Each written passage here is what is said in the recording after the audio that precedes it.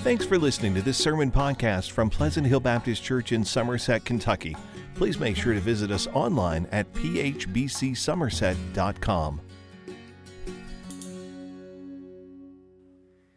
This morning we're starting a new series called Multiply, Disciples Making Disciples. Jesus commanded his followers to make and multiply disciples, and when you think about it, his final command should be our first priority, and that's what this series is about. Well, this day is special to me for another reason, not just because it's Mother's Day, but 7 years ago today, this old boy was standing right here wearing a Kentucky blue shirt saying, "Hey, Larry, you wore Tennessee orange. Thank you, brother." You remember that? You were over there at the time. I remember that, right? See, 7 years has flown by when I came here and preached in view of a call. And then we left here and went straight to Kansas City. And that Friday I graduated from seminary. And when we went to Kansas City, we went to a place called the College Basketball Hall of Fame. How many of you have ever been there? Really? Wow. I wasn't prepared for that, Devin. They surprised me, south of the border, we like football. I know y'all like basketball. Okay. We went to Kansas City, and they have the College Basketball Hall of Fame there. And they call it the College Basketball Experience. If you've never been and you got kids, you should go. It's this huge building. You could spend all day there if you want to. Check out their website. You can get a better idea from there.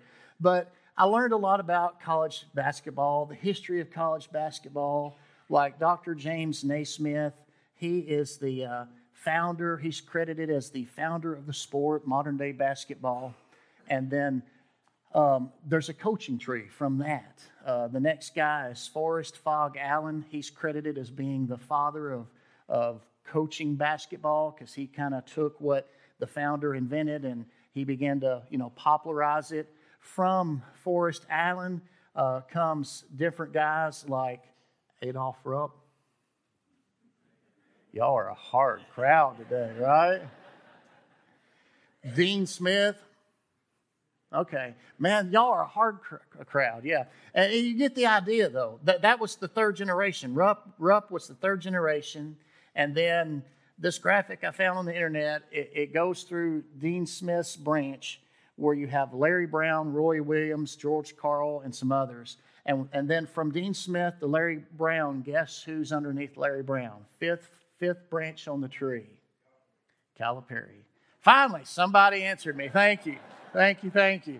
And so Calipari is fifth from the source, I guess you could say. Now, see, I'm a sports fan, and so I appreciate these coaching trees, And you look at these coaching trees, and I won't talk about a guy named Nick Saban, but, he's had so many assistants that have gone on to win, like the coach Kirby Smart at Georgia, and, so on and so on. And so you've got all these guys that are coaching trees. I'm a Kansas City Chiefs fan, and of course, Coach Andy Reid, he's had an assistant to go on and win the Super Bowl. I think two of them have, actually. But you've got all these coaching trees in sports where we look and go, wow, this guy mentored these guys, and these guys went on and mentored these guys. And you can look at 3, 4, 5 generations and go, wow, that's pretty impressive. They were really good at what they did. And that is a neat thing to talk about. But the Bible says, Paul told Timothy, a young man in the ministry, in 2 Timothy 2:1, he said, "You therefore, my son, be strong in the grace that's in Christ Jesus. What you've heard from me in the presence of many witnesses, commit to faithful men who will be able to teach others also." Think about that for a minute. Commit to faithful men who will be able to teach others also. Okay? I'm visual, okay? Devin, come here. Joshua, come here. David, come here. All you got to do is stand. Just look pretty. All right? And so, think about it. Paul is telling Timothy, what you have heard from me in the presence of many witnesses, commit to faithful men who can teach others also. And you have 4 generations. But then when you count, somebody shared the gospel with Paul, you got 4 generations. Wouldn't that be cool if we had that kind of spiritual family tree? Amen. Go ahead, guys. You can sit down. Thank you. That's what I want to talk to you about today. My message is entitled, A Vision of Multiplying Disciples of Jesus Christ. Imagine your spiritual family tree. Think for a moment, who shared the gospel with you? And who did God use to help disciple you? I think if we were honest, we can all think of different people that God put in our life that He used to share the gospel with us, to maybe love us, to come alongside and teach us something about God's Word. And we grew up and we became a believer, and we grew in our understanding of knowing and doing God's will. But then there comes a time when we have to ask ourselves, what about me? Who am I sharing the gospel with? And who am I making disciples? I mean, am I taking what God has given to me and am I passing it on to someone else? That's what this is all about. My very first church, Faxon Baptist Church, it's in West Tennessee between the Big Sandy River and the Tennessee River. It's the land between the lakes area on the Tennessee side. They had a little tradition when they would sing happy birthday to someone. Happy birthday to you, happy birthday to you. And it says, born again means salvation. How many have you? And the first time they sang it, I was like, well, I didn't know that version of the song, And they go, happy birthday to you, happy birthday to you. Born again means salvation. How many have you? And then I realized, what a neat way to kind of encourage and challenge us at the same time by saying, yeah, it's your birthday, and God gave you your very life, and He gave you your very breath. And since we did this last time, a year has passed. Born again means salvation. How many of you shared the gospel with in the past year? Wow. That's what's in that song. That's what's in that lyric. You and I are called to make disciples, to be disciples and to make disciples. This is the vision that God has for us. Turn, if you will, for a moment to John chapter 4. I love John chapter 4. I'm going to resist the urge to preach that story. It's where Jesus meets the woman from the well in Sychar, Samaria, and it's an awesome story in and of itself. But once the disciples who went to town to get food come back, they see him talking to this lady, and she rushes off, leaves the bucket that she brought, and they start talking to Jesus. And Jesus tells His disciples in John 4, verse 34 and 35, He says, my food is to do the will of Him who sent me and to finish His work, Jesus told them. Don't you say, there are still 4 more months, and then comes the harvest. Listen to what I'm telling you. Open your eyes and look at the fields, because they are ready for harvest. Now, what Jesus was saying is His true food was to do what God wanted Him to do. And He was always aware of God's timing in His life. And He was always aware of each day I'm passing through this world, I'm passing through this life, and I've got to make the most of every moment. I've got to make the most of every opportunity right now, because that moment's gone and I'll never get it back. And so Jesus was saying, don't say 4 more months and then there'll be a harvest. He says, open up your eyes, look at the fields, because the harvest is ready right now. I believe that's what the Lord wants us to see today. He wants us to have spiritual vision to see the needs of people in this world, in our community, in our county right now around us that are sheep without a shepherd. They're looking for God, they just don't know it yet. And they know there's something out there that they're missing, and they don't realize what it is. And the Lord wants us to see this vision.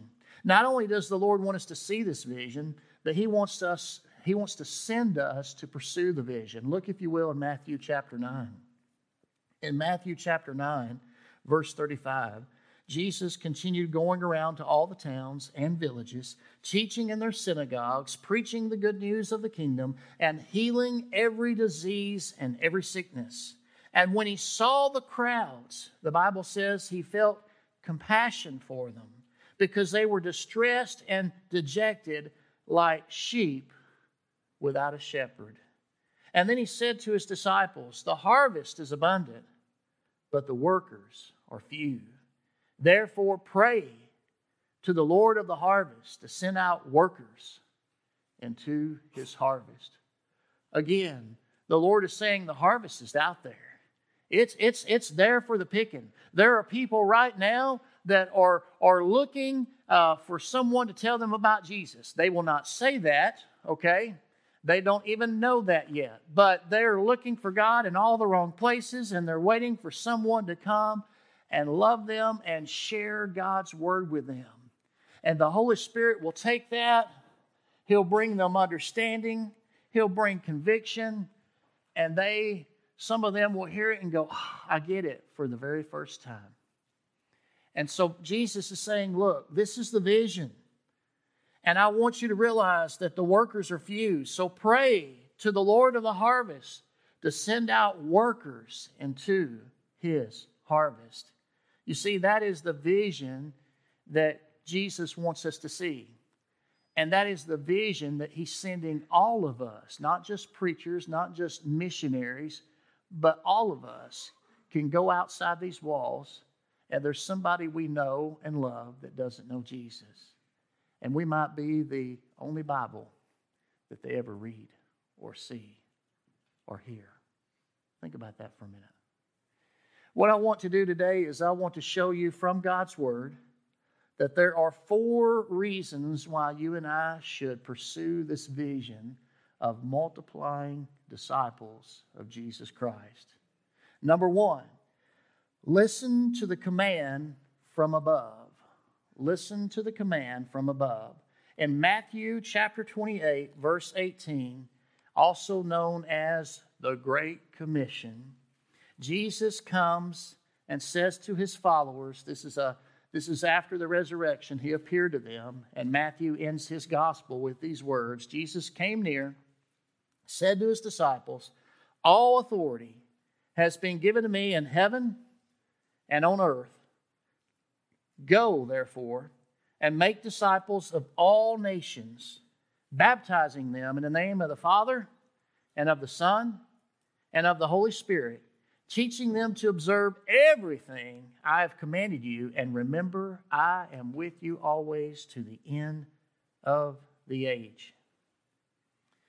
Years ago, I had the opportunity to go to this concert, and they had a special speaker. And the guy's name was Mark Cahill. And I thought, well, who is that? He played college basketball in Auburn. Boy, I'm dropping all this knowledge, right? See, I'm trying to get up to speed on college basketball, y'all. But he played college basketball at Auburn with a guy named Charles Barkley. And through his friendship with Charles Barkley, he actually got to meet Michael Jordan. And while everybody else was oohing and ahhing about, hey, there's Jordan, he was trying to share the gospel with Michael Jordan. Well, anyway, Mark Cahill, great guy, he goes around the country and he speaks and he witnesses. And he wrote a book called One Thing You Can't Do in Heaven. That's a great title, by the way. One Thing You Can't Do in Heaven. And you know what that is? The one thing you can't do in heaven is share the gospel with someone who's lost. Let that sink in for a minute. And that's what his book is about.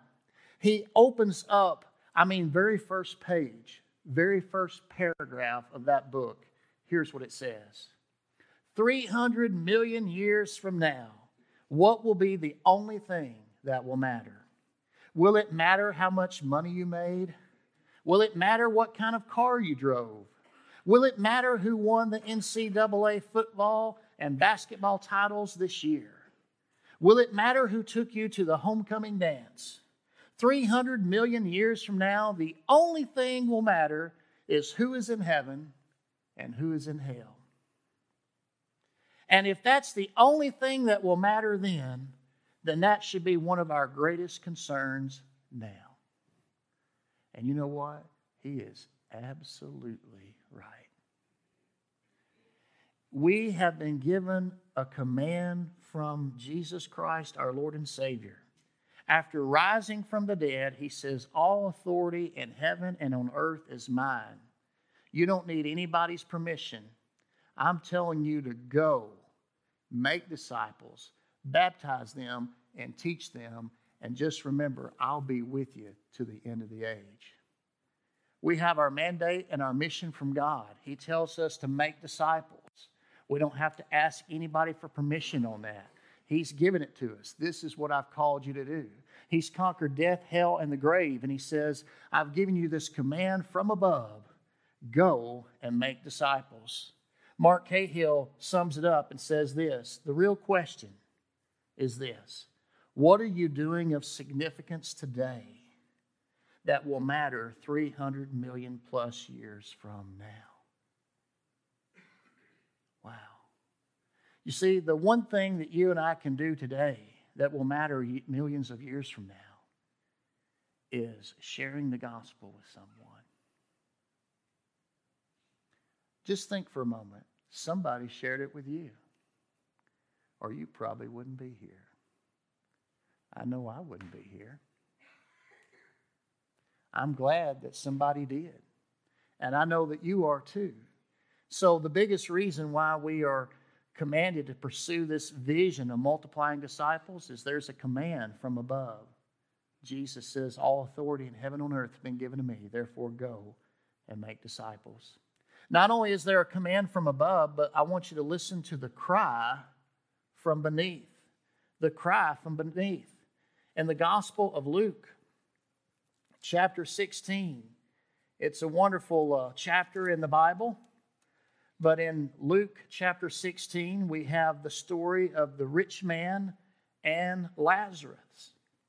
And I'll just read it to you. It's in Luke 16, verse 19. It says, there was a rich man who would dress in purple and fine linen, feasting lavishly every day. But a poor man named Lazarus, covered with sores, was lying at his gate. And he longed to be filled with what fell from the rich man's table, but instead the dogs would come and lick his sores. One day the poor man died and was carried away by the angels to Abraham's side. The rich man also died and was buried. And being in torment in Hades, that's the dwelling of the dead, he looked up and saw Abraham a long way off with Lazarus at his side. Father Abraham, he called to him, have mercy on me and send Lazarus to dip the tip of his finger in water and cool my tongue, because I'm in agony in this flame. Son, Abraham said, remember that during your life you received your good things, just as Lazarus received bad things, but now he is comforted here while you are in agony. Besides all this, a great chasm has been fixed between us and you, so that those who want to pass over from here to you cannot, and neither can those from there cross over to us. And then the rich man says, Father, I beg you to send him to my father's house, because I have 5 brothers to warn them, so they won't also come to this place of torment. But Abraham said, they have Moses and the prophets. They should listen to them. No, Father Abraham, he said, but if someone from the dead goes to them, they will repent. And then he says in verse 31, if they don't listen to Moses and the prophets, they will not be persuaded if someone rises from the dead. I want you to hear the cry from beneath. This rich man is in hell, and he calls out to Abraham. There's a chasm, but he can see beyond it. And he sees those that are comforted, and he realizes he's in torment. And he says in verse 27, Father Abraham, I beg you to send someone to my father's house, because I got 5 brothers, to warn them so they won't come to this place of torment. When you go and share the gospel with people that just don't care about God or church, they'll say, oh, I'm just going to bust hell wide open and have a party. I'm taking everybody with me. You ever heard that? I have. And they go, oh, we're going to have a good time. You don't even know what you're saying. Because when we look at the Scriptures, it's not that way at all. It's conscious, eternal punishment. It's ongoing torment. It's where the flame doesn't go out, where the worm never dies, where there's weeping and gnashing of teeth, and where there is darkness. And worst of all, there's eternal separation from God. And here is the cry from beneath. Those that are there say, please send someone to warn my family. I don't want them to come here. Why should you and I pursue a vision of multiplying disciples of Jesus Christ where there's the command from above, the Great Commission from Jesus Christ, and there is the cry from beneath? You know, I can remember during my college years, I lost a few people. A few people in my life died. You know, just about, I guess it was about a month and a half after graduating from high school. One of my friends and classmates, Hal Mabin, we were always Megs Mabin. I was always right behind him if we had lined up alphabetically. And he had aspirations to go to college and be a medical doctor. And he never got the chance. He was a ticking time bomb and nobody knew it. In the summer of that year after graduating high school, he died of a brain aneurysm. Just like that. And then, I believe somewhere along the way, I lost some great-grandparents. And then, halfway through college, my stepdad that helped raise me as I was growing up, he died. And I remember a couple of other friends had died. There was one girl I was in band with. Her and someone else in the family were murdered because they found them in a burned home, locked up in the closet. A lot of things happened during my college years, and I'm just like, there was another kid that I worked with at the grocery store, and he stopped and helped someone late at night, and he was murdered too. Kind of sounds bad, I know, but I'm just saying a lot of crazy things happened during my college years, people that I knew, and some of them died. And it kind of rattled me, you know. It made me think, wow, you know, it can happen to anybody. Just don't think that just because you're young, youth, that you've got plenty of time, because you don't know. It's a crazy world out there. And I remember going home one night and just feeling the weight of the reality that people that I know and love can die, and some had. And I went home, and my family will tell you this. I am not very artistic at all. It's kind of scary. I can't draw stick people. But I got a sheet of paper, and I drew a cross, and I had some blood. I think I drew a drop of blood, and then I wrote a statement. And for the longest time, I kept it in my room on the wall. And the statement with that picture of the cross and some blood was this: people are eternal. Never forget it. That's true. People are eternal. Never forget it. Now, what do I mean by people are eternal? Well, ultimately, there's going to be a judgment day, and there's going to be a heaven or a hell. And heaven is where you have everlasting life with God forever and ever and ever and ever, and you get the idea. But most people think that hell is kind of like, ooh, this cool party, and I'll have all my friends there, and we won't have, religion, and we won't have God's people, and we won't have, all this stuff going on. We'll still have our thing, and we'll be happy. No, you won't. And then they think, well, if it's really bad, we'll just die, and that'll be it. And that's not it either. A lot of people want to think life is a video game. When the screen goes black, it says game over, and that's it. No. Eternal conscious torment. The flame doesn't go out. The worm doesn't die. There's weeping and gnashing of teeth. There's darkness, and there is eternal separation from God. I'm not making those things up. All of those things are in the Bible, and it comes from Jesus himself. Jesus talked about hell more than anybody else, and he gave us vivid pictures so we could visualize it, what it looks like, what it's going to be like. And so I want you to realize that people are either going to be with God in glory forever and ever, or they're going to be separated from Him in hell forever and ever in eternal conscious torment. People are eternal. Never forget it. That's the cry from beneath. Will you pursue the vision of multiplying disciples of Christ? We've listened to the command from above. We've listened to the cry from beneath. Number 3, listen to the call from without.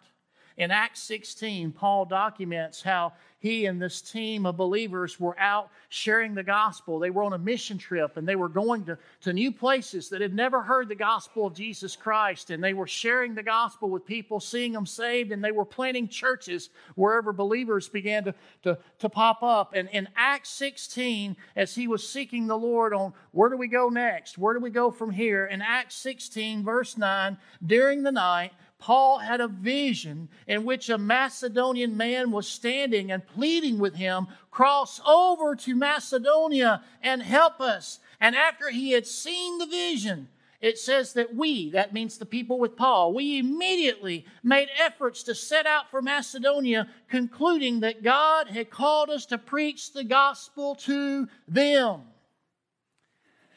You see, there's the command from above, there's the cry from beneath, but there is the call from without. God wants us to hear the call. There are people out there that don't know. There are people out there that haven't heard. And you might think, we're in the Bible Belt. How can that be? Oh my, we are in the Bible Belt, and yes, it is. You will be surprised how many people don't know what they don't know. And I don't say that in a way to belittle them. I'm saying that to us that we've assumed for far too long that everybody just has heard a little bit about the Bible. Not anymore. Not anymore. And if we don't tell them, who will? Listen to the call from without.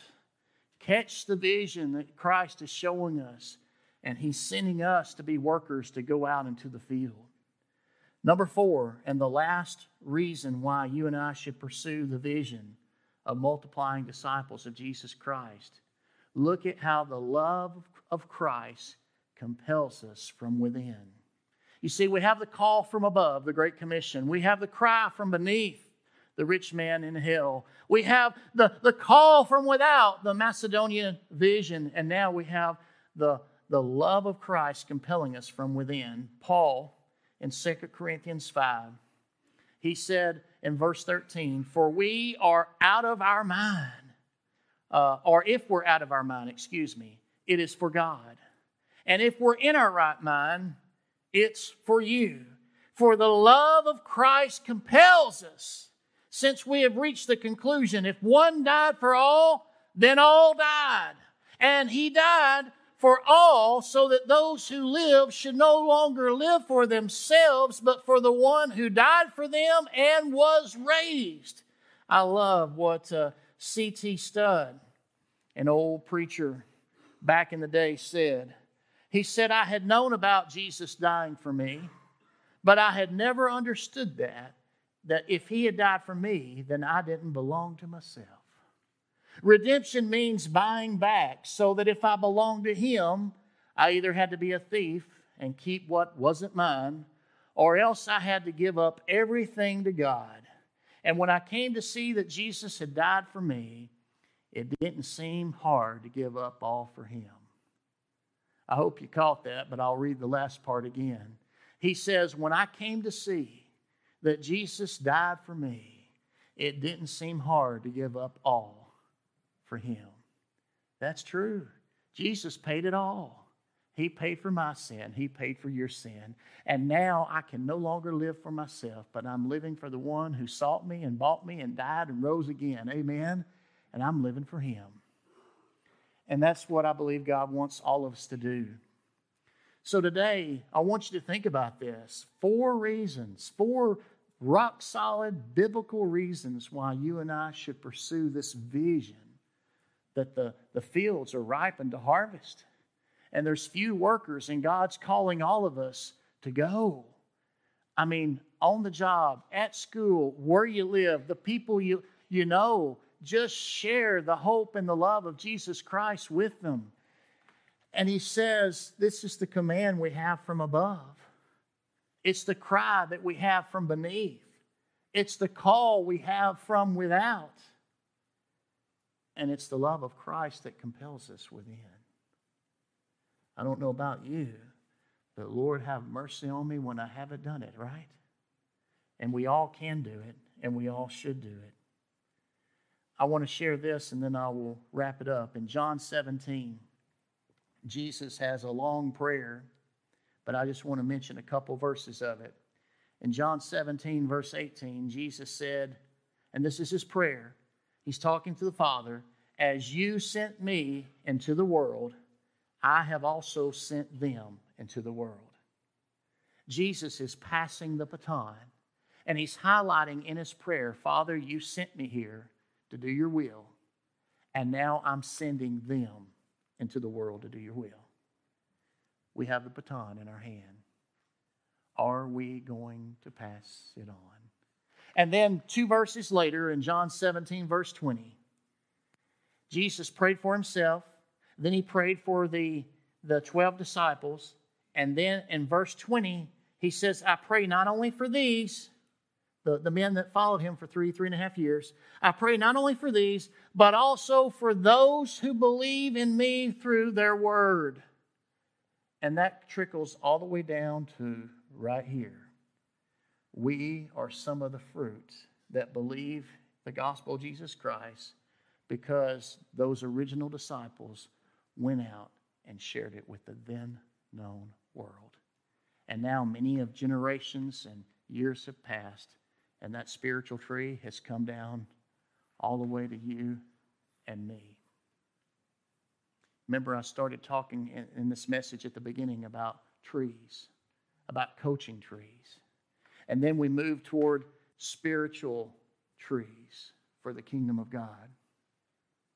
I don't know about you, but I don't want the tree to end with me, do you?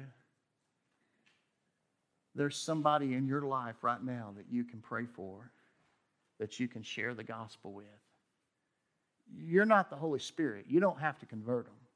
You just got to love them and say, hey, I'm just a beggar that found bread, and I want to show you where the bread is. Jesus is the bread of life. If you come and receive him in your life, you'll never thirst again. You'll never hunger again. The things of the world that we all chase after won't have the same luster that they used to have. When you find Jesus, you've found something that God gives you that no man can ever take away. And you just share what he's done in your life with them. And you throw it out there as an invite. Here in a moment, we're going to have an invitation. And I'm going to ask you to do the very same thing. I'm going to ask you to say, hey, do you know the Lord Jesus Christ? Has there ever come a time where you've come to the foot of the bloodstained cross and you realize, Lord, I believe you are the Son of God. I believe you're the Messiah. I believe you're the one that God promised. And you did all this for me so that I could come to you and be saved. And you'll have an opportunity to do that. Let's stand. Ushers, musicians, if you would come forward at this time. Let's pray. Father, we come before you. We thank you for this word, for the word. And Lord, I just pray right now that you would speak to each and every heart. And Lord, let your Holy Spirit bear witness to the truth of your word today.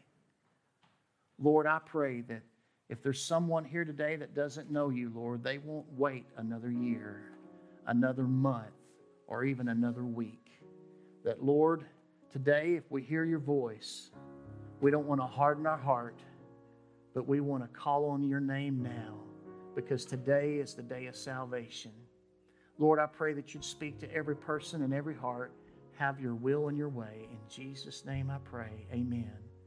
As the musicians play softly, the ushers will go ahead and collect the next step cards, or if you want to turn in your offering, you can do that too. But as they do that, and I want to brag on the church, we have an Easter offering every year. Annie Armstrong that goes to North American Missions, and we exceeded our goal this past week. So thank you, church, for your generosity. Thank you for that. But I want to encourage you right now. What is the Holy Spirit saying to you? What is he saying to you right now? Think about that. One of these days, we're all going to die. One of these days, we're all going to stand before God. we're going to have to give an account of everything we said and everything we did. And if we wait till then, I'm just going to tell you, it's going to be too late.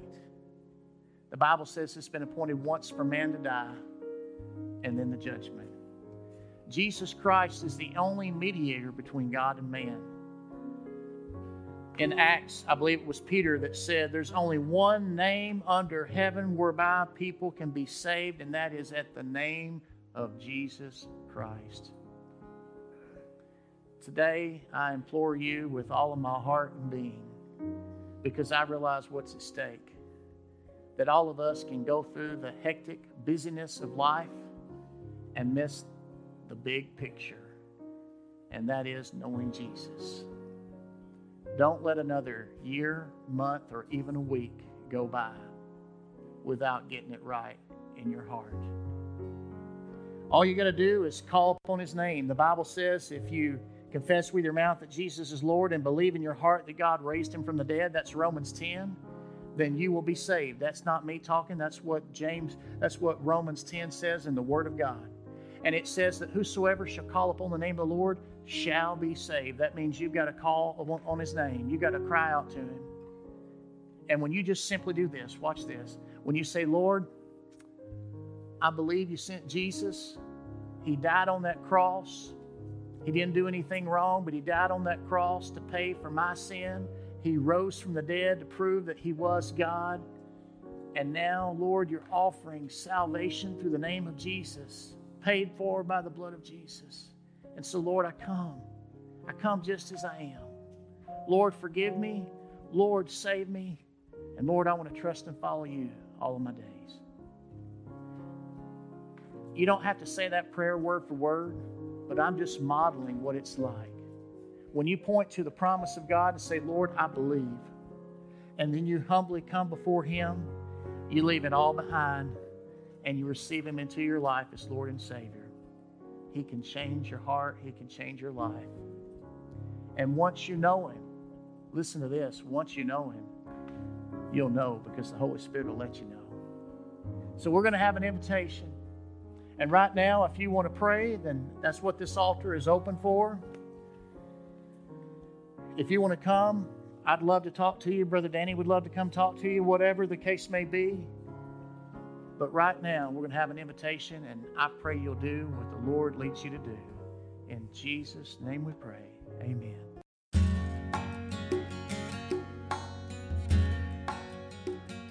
Thanks for listening to this sermon podcast from Pleasant Hill Baptist Church. To learn more about the church, find out meeting times, or learn how to contact the pastor, please visit phbcsomerset.com.